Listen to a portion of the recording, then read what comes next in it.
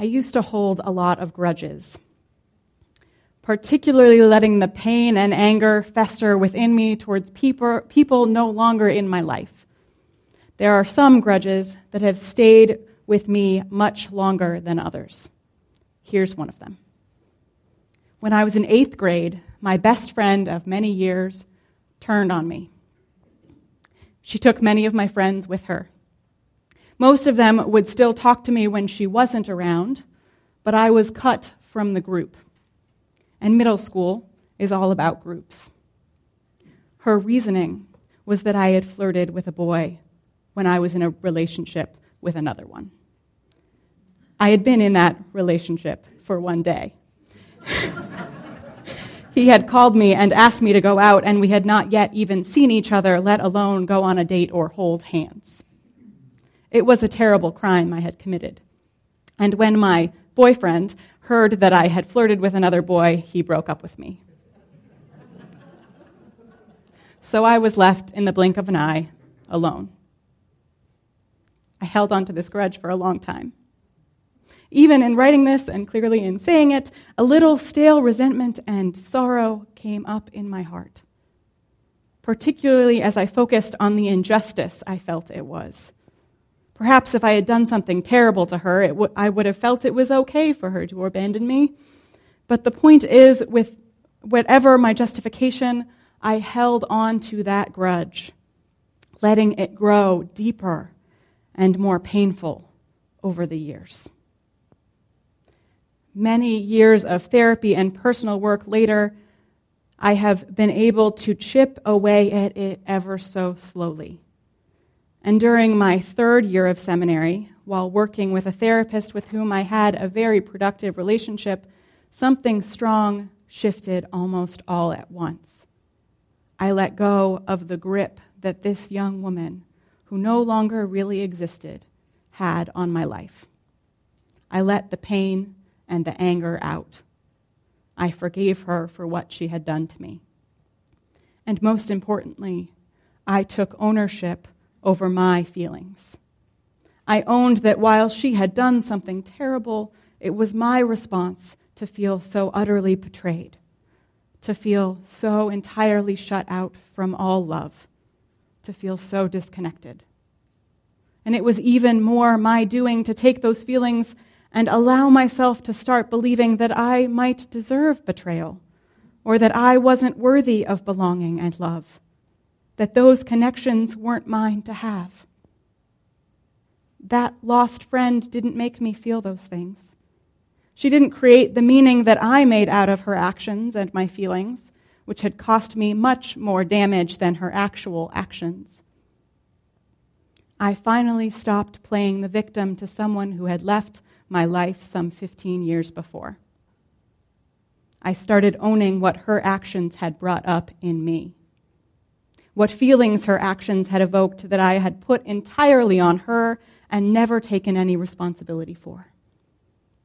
And I started the process of changing those feelings that had been strengthened by many other moments of disconnection and loss.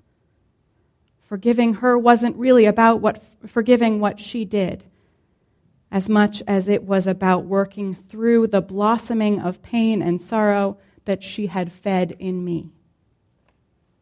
It wasn't so much about what she did as it was about what was still working away at me, in part because of her actions, and in part because of so much else. And letting go of that old grudge has had an incredible effect on me. It hasn't been an overnight process learning that I deserve love and belonging, just like everyone else, and that I don't deserve disconnection and rejection and abandonment. These lessons are still being learned after a lifetime of coming to believe otherwise. But taking responsibility for my feelings, for all of my pain, and for my transformation has been the key. Before, I relished blaming everyone else for my pain. And often I came back to those people that had betrayed me or left me or transgressed against me in some unspeakable ways years ago that were continuing to have active roles in my life as I perceived them sources of all of my pain and anguish. And the people who hurt me anew, who awoke the deep wells of stored up sorrow and anger they may not have known were there. They bore the real brunt of all that I carried with me. It seemed easier just to blame everybody else. That way I didn't have to do any work. I didn't have to feel the sorrow and let it go. I could hold on to it as my security blanket and hide from connection and belonging and love. That seemed much safer. I could run and try to hide for a long time, it seemed, but not forever, because I was causing perpetual suffering to myself. I was creating what I believe hell to be, a state of mind and heart where we believe that we deserve the suffering that we are inflicting upon ourselves and seeking in others. While we as Unitarian Universalists don't believe that our immortal soul is in any danger, as our anthem might suggest, we do believe that our lives here and now depend on us to face the truth within us. We do believe that the choices we make about how we practice love and forgiveness and how we handle our own mistakes and follies have a grave effect on how much joy and wonder we can experience in this life. In that process of forgiving this one young woman who had shut me out of her life and her group of friends, I was healing, wholly and from within. It allowed me to take a good, hard look at the ways in which my fear that I didn't deserve love and belonging was a self-fulfilling prophecy, so that I could face that fear head on and learn a different story. Each and every person yearns for connection and deserves to feel the sweet embrace of love. This kind of forgiveness work is not really about anyone but ourselves. It's about freeing ourselves from our past, from the stories we've told about ourselves that aren't true, from the ways in which we have hidden from deep connection because it will likely be painful. It's about loving ourselves enough to shake ourselves free from all of the grudges and pain and blaming that can feel so comforting and safe sometimes. It's about loving ourselves.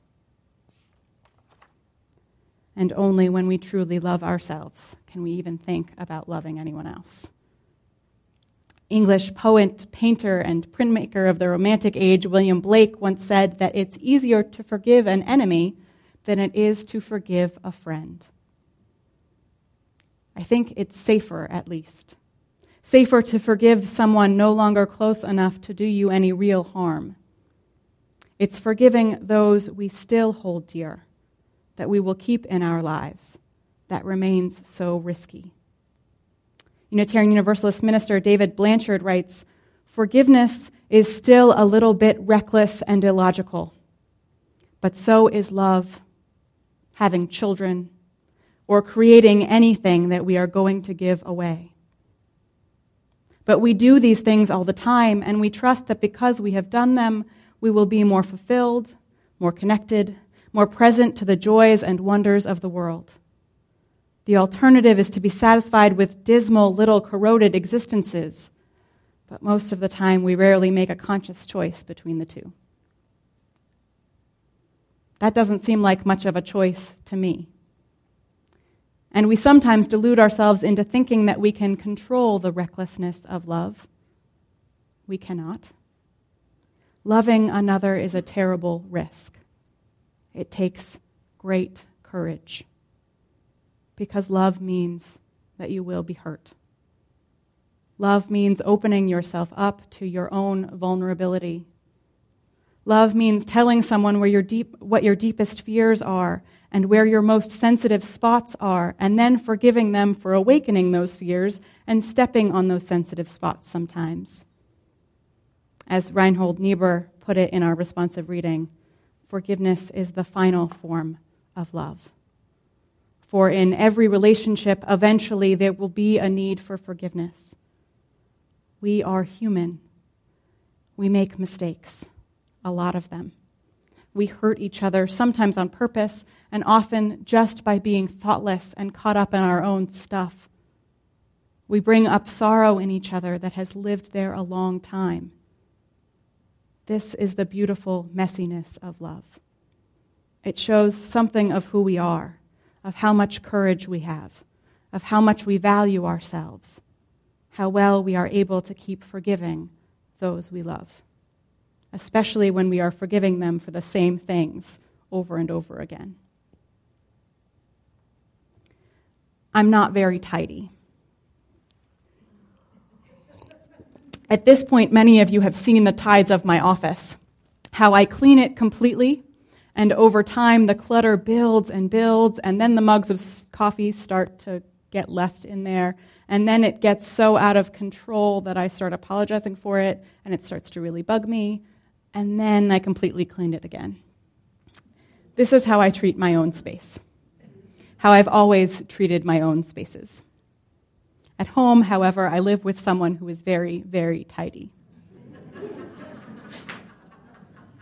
He loves order. Everything needs to have a place, and everything is right in the world when everything is in its place. While I make valiant efforts to clean up after myself at home, this is not an area of strength for me. It is an uphill battle, and I do not often succeed. The same process, as we can see in my office, seems to happen there too. Slowly but surely, piles of stuff begin to grow and grow, wearing on the last nerve of my beloved. Never mind that we've now added a puppy into the mix. Now, I don't share this with you because this is the most terrible thing that I do to Seth that he has to forgive me for over and over. Very far from it. But I share it because it is one that makes my point about the nature of relationships and the centrality of forgiveness within them. Whomever we love, I'm sure that they have at least one quality that just wears at our last nerve. I'm sure that your partners and your children and your parents and your friends all have some part of who they are that just bugs you. And part of loving them is forgiving them for being human, is accepting them for being who they are, and not exactly who you would make them into if you had the chance. And really loving them means cherishing even the parts of them that makes you a bit crazy, and thanking them for the opportunity to grow that they are giving you. And so this is also true to some degree for the more serious transgressions that happen all the time in relationships. We all have moments when we take out our frustration about something on a loved one that didn't deserve it. We all speak unkindly to others. We all forget to do something important at home, or forget a call on an important day, or forget to appreciate our loved ones enough. Being human means messing up. And loving humans means constantly forgiving each other. Now, there is a line here. Love doesn't mean allowing others to consistently take their pain out on us. That is called abuse. It doesn't mean not calling out inappropriate behavior and expecting heartfelt apologies. It doesn't mean accepting the same mistake over and over again when there's no progress towards changing inappropriate behaviors. But it does mean understanding that change takes time and a lot of hard work. It does mean accepting that your loved ones carry pain that hold them back sometimes.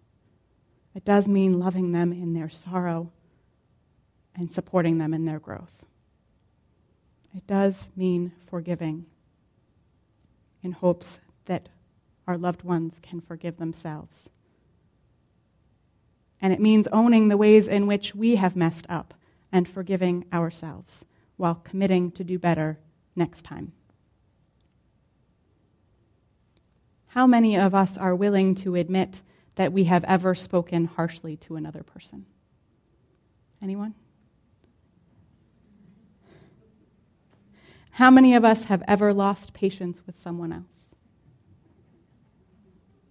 How many of us have spoken behind someone else's back? What else have you done that might have hurt someone? What else do you carry that you need to let go of? Norman Naylor says of sanctuaries like this one, do not leave your cares at the door. Do not leave there your pain, your sorrow, or your joys. Bring them with you into this place of acceptance and forgiveness.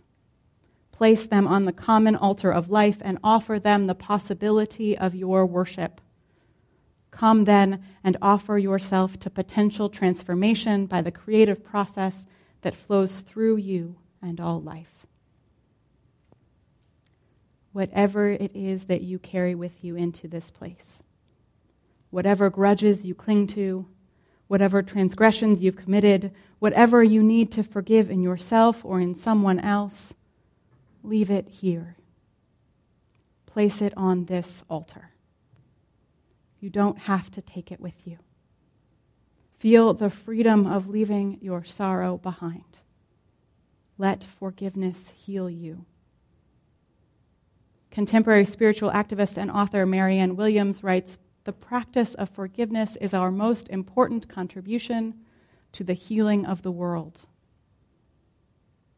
Contribute to the healing of the world. Start with yourself. Move out from there. Practice the final form of love. Amen.